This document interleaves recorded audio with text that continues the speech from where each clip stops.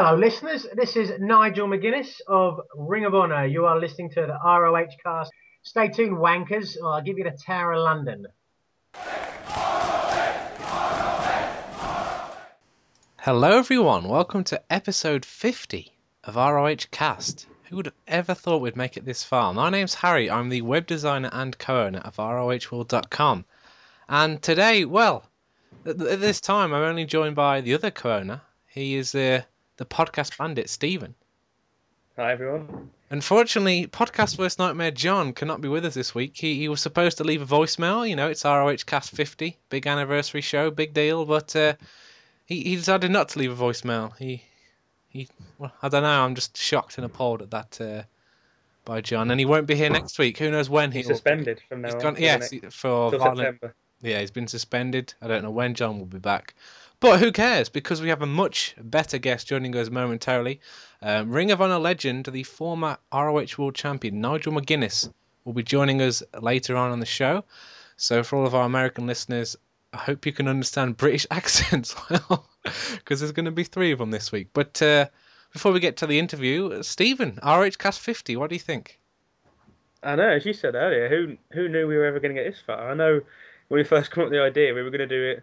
Was it before iPay-per-views and maybe one every couple of months? Yeah, it was going to be 1 or 2 a month tops, but it's been Yeah, and then we did the first one, and we thought, oh, this is quite cool. And then for some reason, people seem to enjoy it, and then we just seem to keep going. And yeah, I'm not really sure how we've got to 50, but I think it's been quite cool, and so people seem to enjoy it. So and we enjoy doing it, I I've think. enjoyed So. doing it. We've talked to some great guests, as you heard in the intro. We've had a lot of good Ring of Honor wrestlers on the show, so it's been fun doing it, and I look forward to the next 50.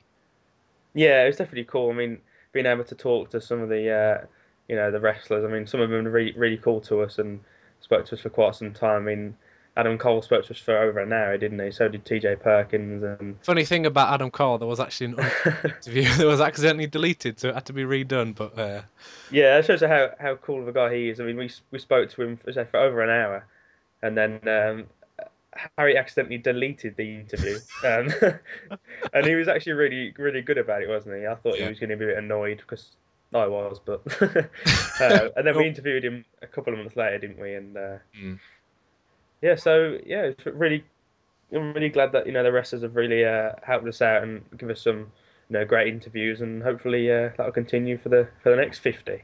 Yeah, and also a shout out to Macklin and Robert Reed. I believe they're the only 2 people we're aware of who've listened to all 50 episodes. So thank you to them for listening for They this one. deserve some sort of medal, don't they, for that? Yeah, or an apology. I don't know. Do we need to apologize for some of the content they've had to put up with? But yeah, over 50 hours of us talking. Wow. Although when we did the first one, it was it about 45 minutes, and It was there it was was a half comment. an hour. Yeah. Yeah, and there was a comment on YouTube saying it was good, but I'd prefer it to be 3 hours long. It was an So, iTunes review actually. It was saying oh 5 stars, yeah, yeah. good, but it should be 3 hours long. And we've not done that yet. We had an hour and 3/4 a couple of weeks ago, and that was terrible. But yeah, so who knows? Maybe one day there'll be a 3 hour podcast for that person who wanted But it. maybe for episode 100, we'll have like 10 interviews on it or something. It'll Oh go for dear, 3 hours. get the whole roster on.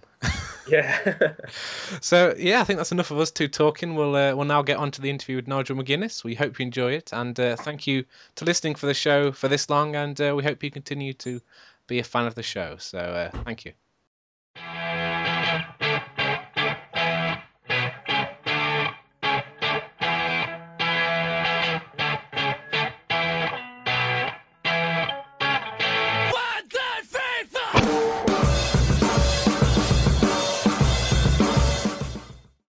Hello, everyone. Welcome back to the podcast. I'm here with Stephen once again, and we are joined by a very special guest, Ring of Honor legend, in fact, the former Ring of Honor World Champion, Nigel McGuinness, is here. Nigel, thank you for joining us today.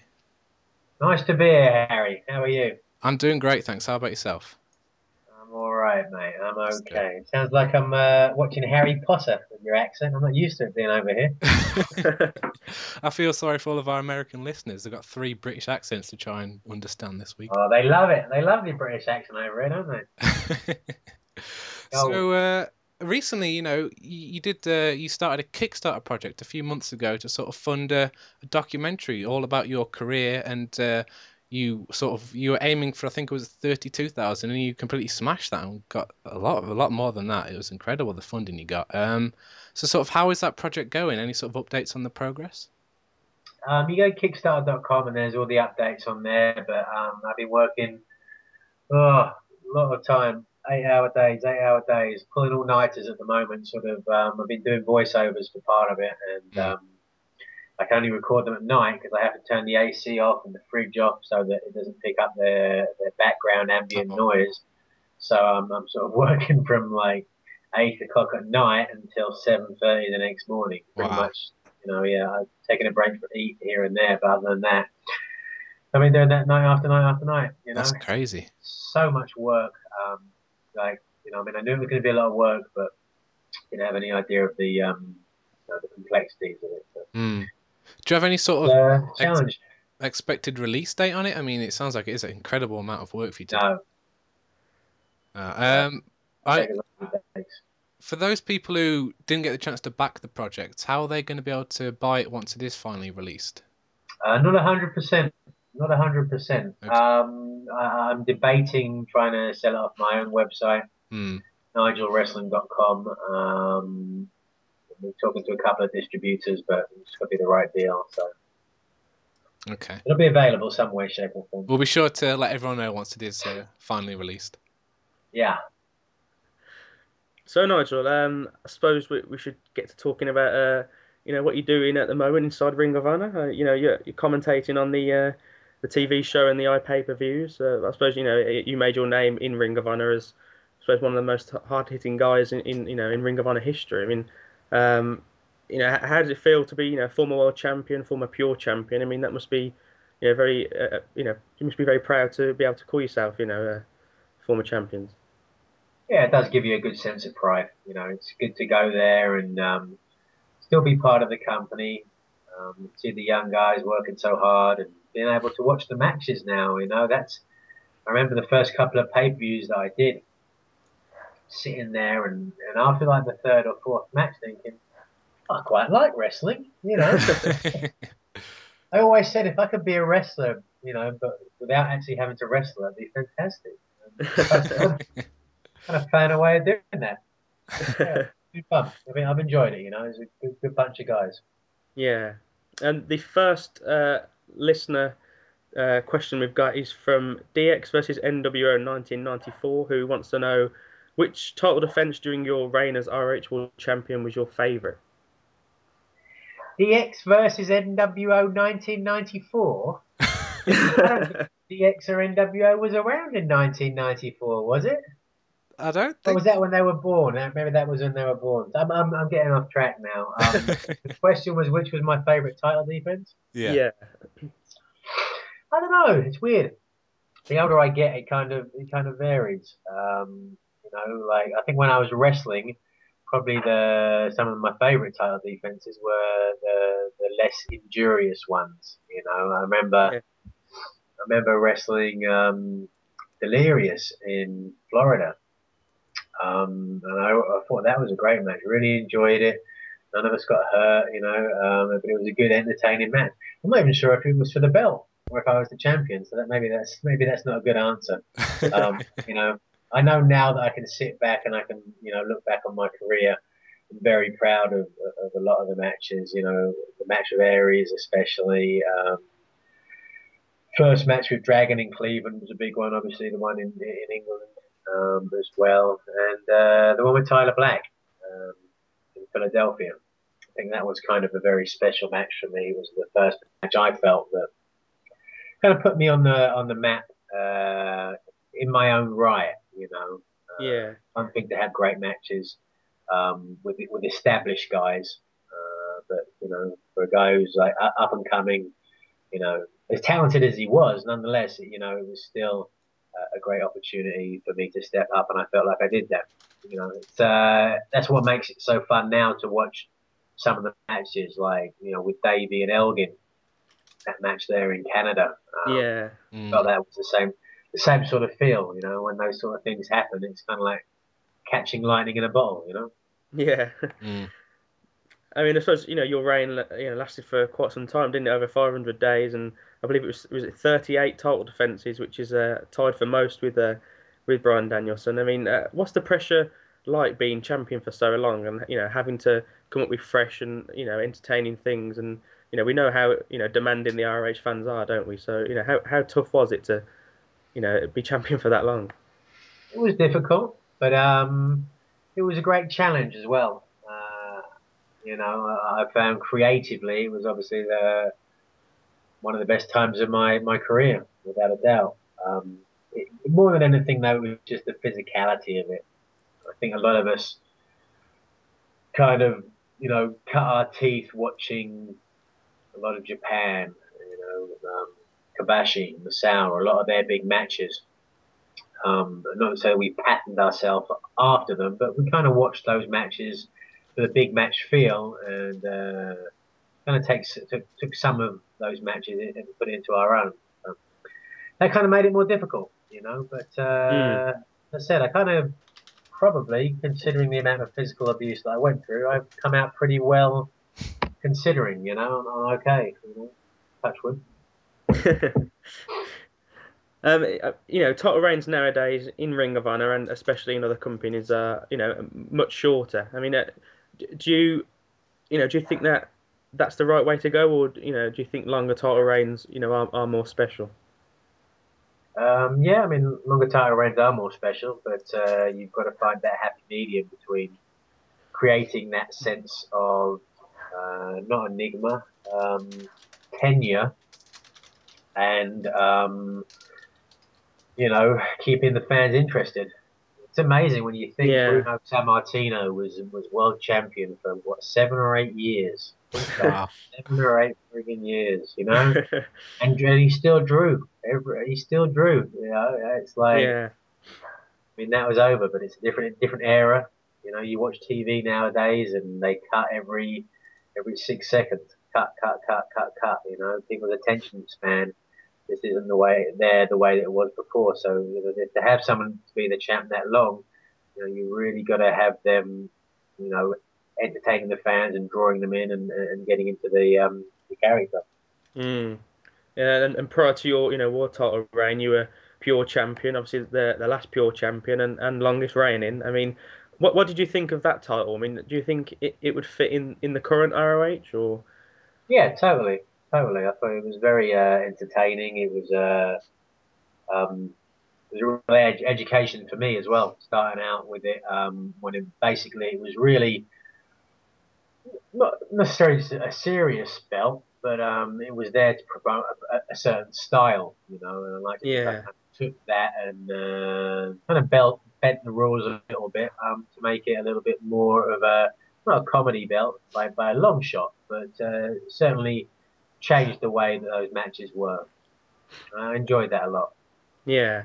I mean, do you think it would fit in the current ROH or not? Yeah, yeah, I shouldn't see why not. I mean, it's different. You just need to have somebody that as a champ that can do something with it. It probably Yeah. works better on a heel. I was a heel. I think the whole notion of heels and baby faces is kind of outdated, to be honest with you. But probably Mm, works better on someone with a lot of character, a lot of charisma that Mm, can yeah. do something with the rules. That's the whole point. mm.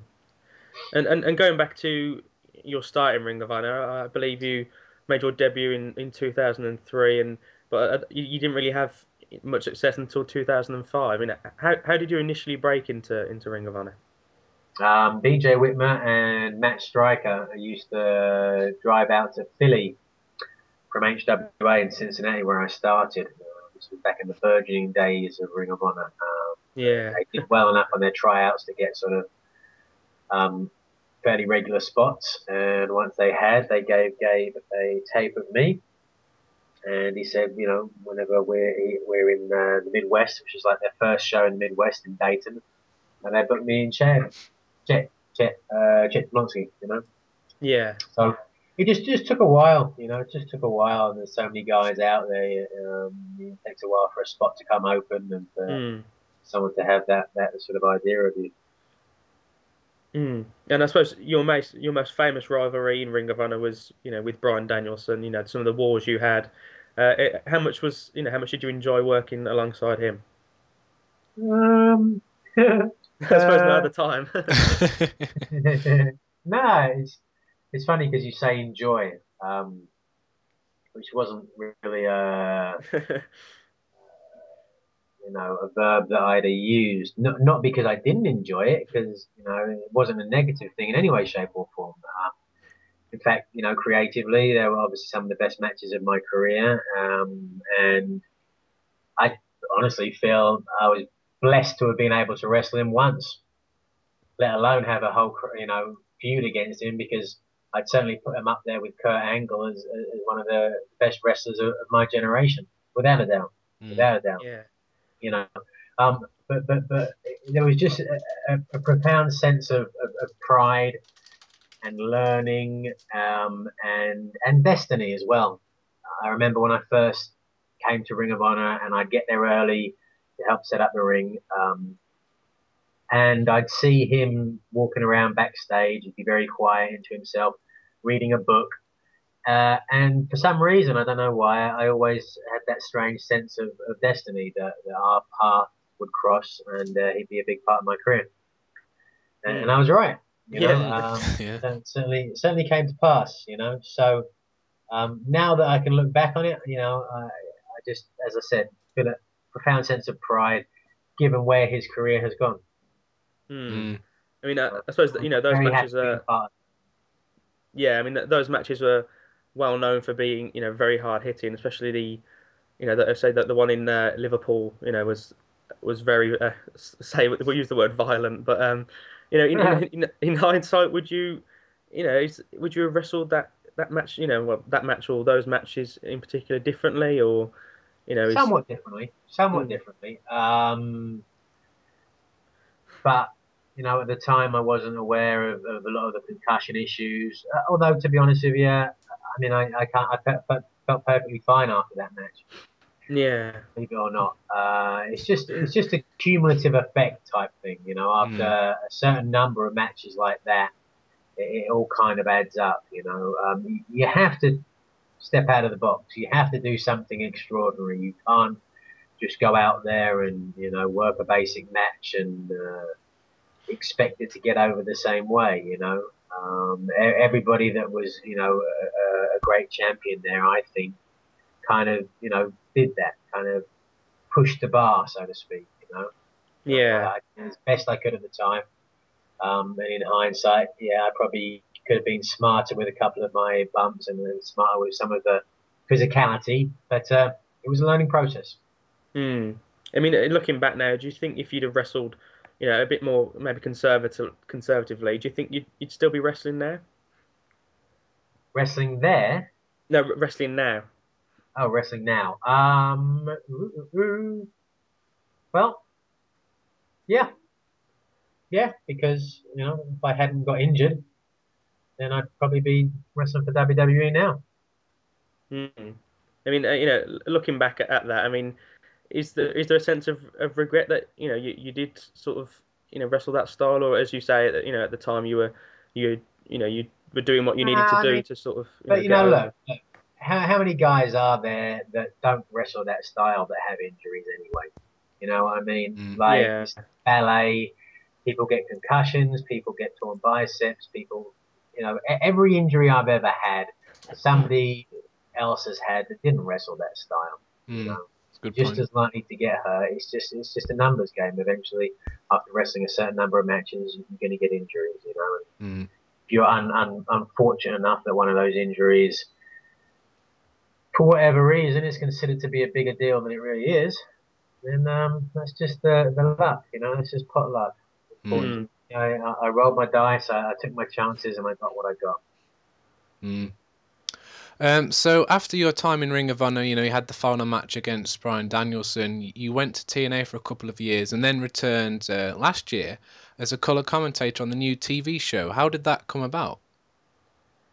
After TNA released me, I kind of didn't know what to do really.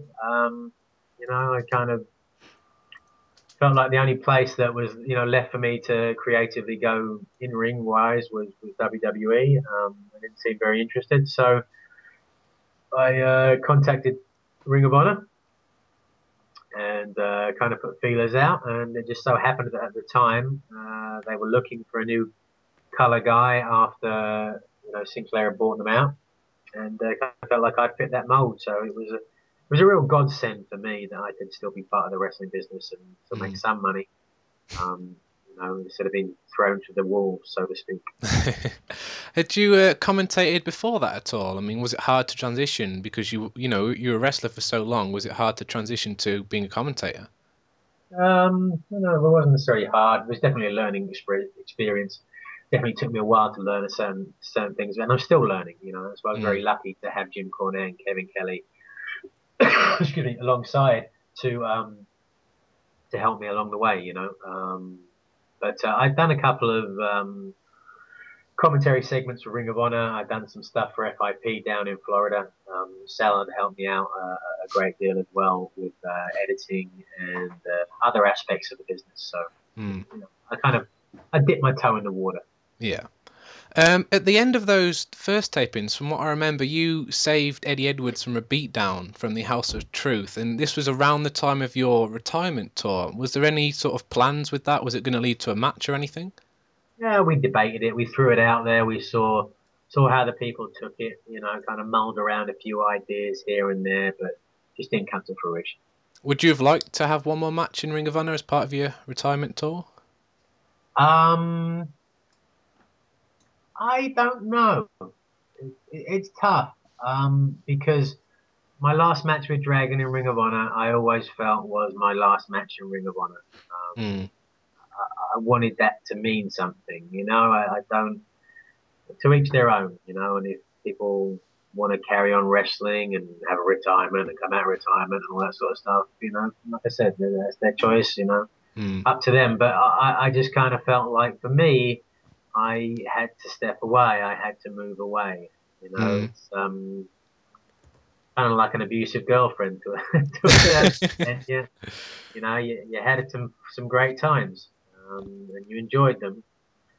But if you're going to walk away, you've got to walk away. That's the way I felt, and I still feel. So, in terms of commentary, was there anyone that you sort of took inspiration from and tried to model yourself on as a commentator? Yeah, absolutely. I try to take a lot from a lot of guys. Joe Rogan, I thought, and still think is one of the greatest commentators out there. One of the great color guys because he just has such a sense of legitimacy. The fact that he calls it how he sees it. And obviously, I think he's got the more free reign to do that in UFC, arguably, than commentators have in WWE. Yeah. But I took a lot from a lot of guys. Obviously, Jim Ross. I tried to watch some old Gordon Solie stuff. And then watching back some of the old Ring of Honor stuff, I thought that Dave Prazak and Lenny Leonard did great stuff as well. Back in the day with some of my matches, so I tried to get some stuff from them.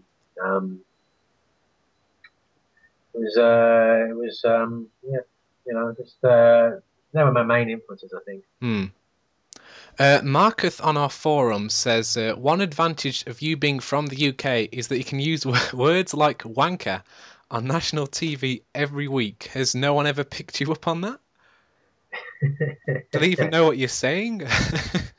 I mean, they do, but it's like to them it doesn't.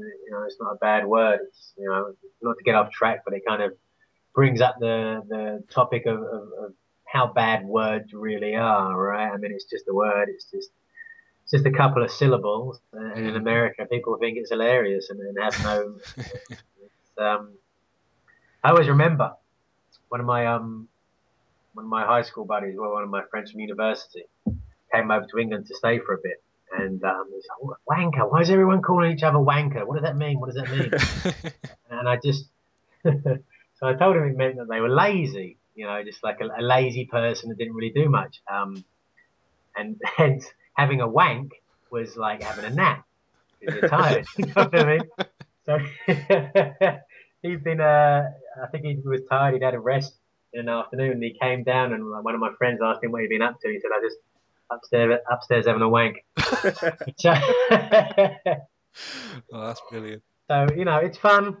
The two finger thing as well. When I do the up yours, that was always entertaining. When we first had that tour in England, for TNA. This girl came up to me and said, "I hate you." I said, "Why?" She said, "I'm the girl that has to pixelate out every time that you stick your two fingers in the air." Yeah, because it's actually censored over here every time Yeah, you did it. nearly my whole job is just doing that. She said basically. But how silly? I mean, how silly can you get? Mm. What is the point of that? I mean, what? Heavens forbid! Like, what effect is that going to have on young kids seeing me put two fingers in the air? Where you know, all of a sudden they're going to start going out and doing heroin. What? I don't get it. I It is really strange. don't get it. Yeah, doesn't make sense. Our next question is that you often come up with hilarious one-liners while you're on commentary, and we want to know, how does Kevin Kelly refrain from laughing every single time? He doesn't think they're hilarious. Is it a British humour. is it British humor or something? Because I'm in hysterics sometimes, but Kevin Kelly's No, nothing. no. I'll see him sort of, you know, sort of trying to hold back and hitting the talk back thing on his little button so he doesn't, you know, go through. But yeah, it's usually one line is about Maria or those sort of things. Oh yeah, some of those are fantastic. It's great, you know. And we're able to do that. We're Yeah. able to free reign, and I don't appreciate perhaps you know that sort of freedom that we have there. You know, it's not just me doing commentary; it's the wrestlers as well. Mm. Without Ring of Honor. Jackalope3 says, how do you feel about Steve Corino's often humorous approach to Ring of Honor TV commentary as opposed to the more traditional style of Kevin Kelly and yourself? I think Steve's fantastic. I think he's brilliant out there. You know, I think he adds so much to it because he's just so genuine and he's off the cuff.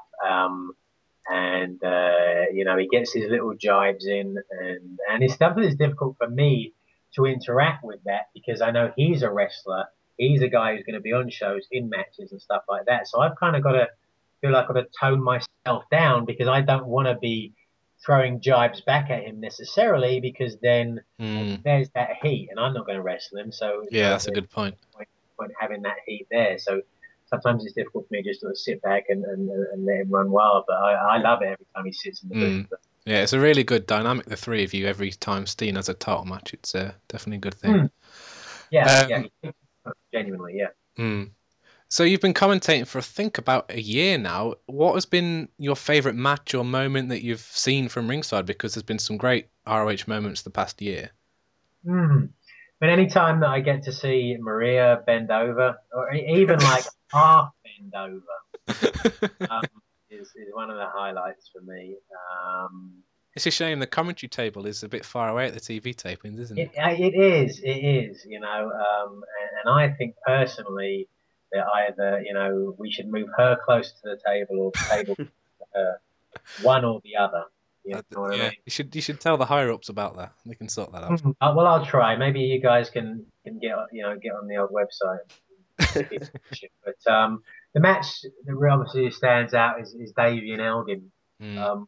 Florida. You know that was one where just you know it really drew me in. You know, it really got to the stage where at one point I was standing up. I was so excited about it. You know, and God, I remember being that excited about a match since Ultimate Warrior beat Sid Justice. Did Ultimate Warrior beat Sid Justice? Who knows? Who cares? I don't remember. I do remember him running into a match. What was that? WrestleMania 8? Oh, I have no It was, idea. yeah, Things before our it was time. Hogan Justice. Someone out there won. WrestleMania 8. And Warrior ran in, and it was about 2 o'clock in the morning UK time. And I was like, oh, really tired, really, you know, about to pass out. And then here his music. He came out, and I remember jumping out of bed. He was so excited. But so there was that match, and yeah, I can't remember any others off the top of my head, but I think that just speaks volumes because there've been Mm. so many great matches. I know O'Reilly and Adam Cole had a great match in New York as Oh, well. the hybrid fighting rules, yeah. Yeah, that really got over. That was special. You can Mm. feel it, you know, you can feel it in your skin. Yeah, yeah, Real definitely. special. Macklin from Facebook wants to know, what are your thoughts on the current direction of Ring of Honor and how has it changed since you were a wrestler?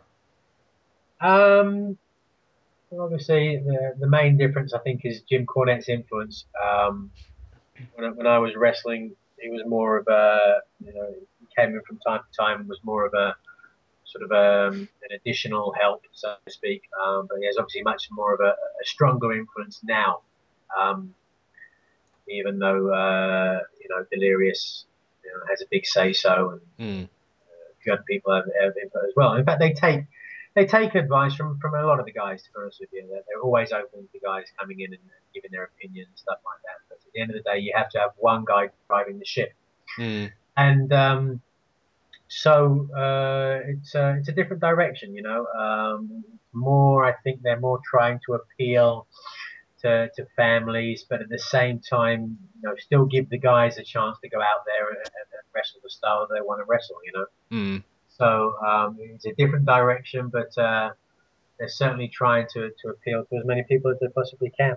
That's definitely a challenge trying to appeal to totally different sort of markets, really, different It audiences. really is, and there's so much stuff that goes into writing a show and pitching, making sure that the shows coincide with the right pay-per-views and the right matches, and that people haven't wrestled each other the day before, and the promos all kind of make sense. Mm. And so it's ever so the logistics of trying to figure that out, is crazy. And when you see how much work goes into that, you're like, wow, you can't help but be impressed when you see, the mindset that you have to get into that. People Mm. work literally weeks to get to the stage that they get. And that's the thing Mm. about booking and directions and stuff like that. I always used to say about Vince Russo in TNA. I didn't necessarily agree with some of the angles, some of the storylines, or whatever else. But you've got to give someone the reins and let them run with it. At the end of the day, it's a very difficult job to do. And anyone can sit there and poo-poo it and say, I don't like this, and I'd rather not go in that direction. I'm not Mm. saying that's how I feel. I don't. I'm very happy with the way that I'm used at the moment. But at the end of the day, as I said, it's a difficult job, and I think you've really got to be constructive in your criticism. Mm. Mm. You need to tell the people on our forum that. Well, I'm glad that people care. And that's the truth. If they don't care, if they weren't posting things, if they weren't talking about it in some way, shape, or form, then that would be far worse in my mind than what they are doing. You know what I Mm. mean? We've just got to try and Yeah. listen to that and try and understand that we've got to appeal to as many people as we can. We've got to know our demographic. We've got to know where we're making money and how we're going to try and move forward and put the product in that direction. Mm. Supersonic wants to know who in Ring of Honor do you see as a future star, either in ROH or elsewhere? Supersonic, is that Steve Sonic? Steve Levington, is it? Probably not. Someone that likes playing Sonic the Hedgehog, right? What was the question? Who in Ring of Honor do you see as a future star, either in ROH or elsewhere? Ooh, there's a few guys that can step up. It all depends. Much like my career, someone given the opportunity and the chance to run with it. I've said for a while, Champa is a guy that can certainly fill that role of just a couple of changes, a couple of things that really connect, and I certainly think he could do something. There's a young guy that just started called Darius Thomas. I'm not sure if you guys saw him on TV or not. I've heard good things about him. I haven't seen it yet, Yeah, but he works a different style, and that's one of the things I always love about guys, and I always loved about Ring of Honor is that you could see, guys wrestling a style there that you couldn't see anywhere else. And I was really impressed with him. And obviously, there's more to being a star than just your bell to bell. But thus far, he's only been given a limited opportunity, but I've been very impressed with his in-ring stuff, and certainly see that he could be a big player there. I mean, talking of different styles, I mean, obviously Kevin Steen, world champion at the moment, he's much different in style to somebody like Davey Richards, who he won the title off. I mean, what are your thoughts on Kevin as champion? I was really happy to see him champ. You know, I was really happy to see him win the belt because he's worked so hard. And one of the things I always loved about Ring of Honor is that no one was there to make a payday. You know, I mean, we obviously wanted to get paid. We wanted to get paid enough to, for the injuries that we made. But everyone that was there loved it and loved the art form of it. Which Ring of Honor was all about. And so for him to start out and at the beginning, some people didn't like him, and a lot of people didn't think that he fit in there because of his what's that word, shape. But yeah, he still puts on great matches. He's still very passionate about it. He still goes out there and is entertaining and is one of, if not the most over guy on the show. So I think he has a great, what's that word, dynamic with Jim. I think they contribute each other very well. Yeah, definitely. Daniel Bryanson off the forums wants to know, who do you think will be next ROH World Champion? Daniel Bryan's son? What? I didn't know he had I think he's. I think he's just switched the names around, hasn't he? There's some strange names on our forum. Oh, I was going to say, I got a text dragon, There's a little dragon running around somewhere. Who's the next world champion? Tough one, tough one. I know Elgin's on a real.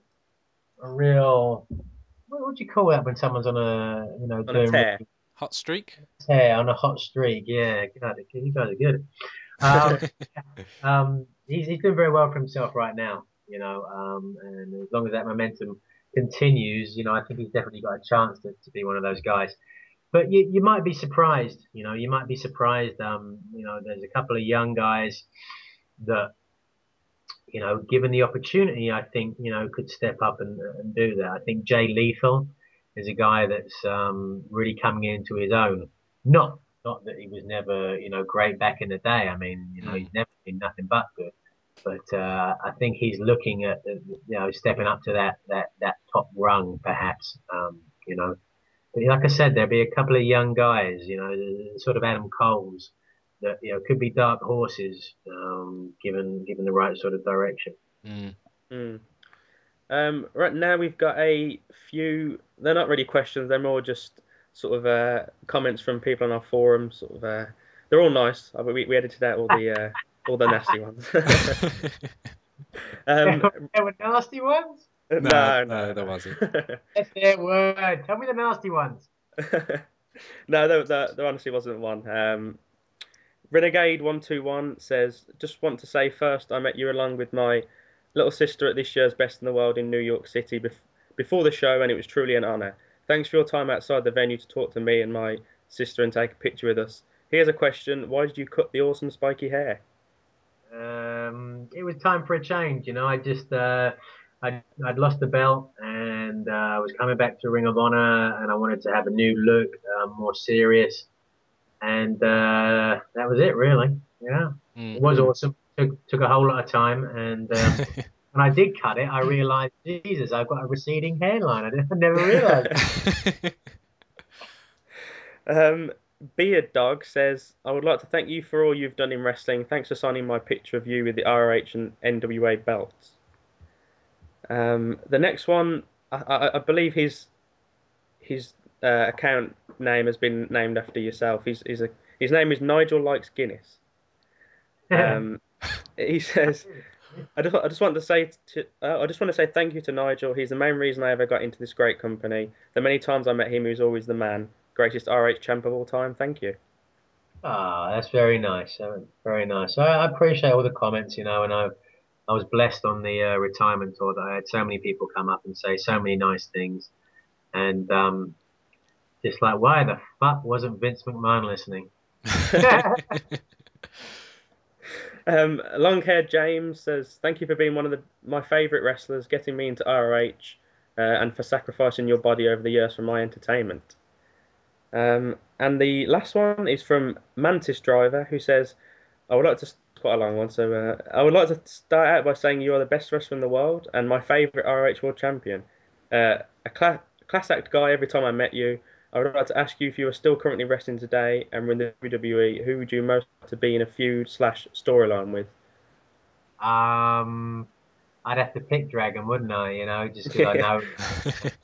I know we can do good business. I know we did good business in the past, and given that vehicle, the WWE vehicle, man, we Mm, could have really Mm, set the world on fire. But the mm, same thing with Punk, the same thing with Cena, the same thing with Orton, the same thing with Ziggler.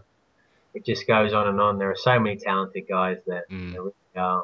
When you have those talented guys, Jericho, Regal, when you have those talented guys and the ability with that media corporation to get that over, well, sky's the limit. mm. Mantis Driver continues. Thank you, Nigel, for everything you gave us fans over the years, and love you on commentary. I am a girl fan, just to point out the love. So, What fan? a girl fan. I think she's trying to point out that she's a girl, hence the love. So, Oh, girl. She's a girl. yeah, I think so. Oh, okay. Okay. I thought maybe that meant she was a fan of girls. I was like, oh, okay. But I think that's the completely wrong forum, to be honest. But Oh, I don't know. Tell you what. Reminds me, I have to check out RedTube today. So I think now it's about time to wrap things up. Obviously, when you're not busy doing your commentary and editing the documentary, sort of what else do you do outside of wrestling? You recently did some stand-up, I think. Yeah, been doing some stand up. When I first got out here to LA, before I got too engrossed in the documentary, I was doing some stand up. Had a good couple of weeks with it. Got my toes wet. Obviously magic. I'm a big amateur magician. Working on a book, screenplay, that sort of stuff. I kind of got my thumb in a lot of pies at the moment, but Mm, I'm doing my best. I'm really trying my best to enjoy my life. mm, I'm so guilty of it, and I was guilty when I was a wrestler too.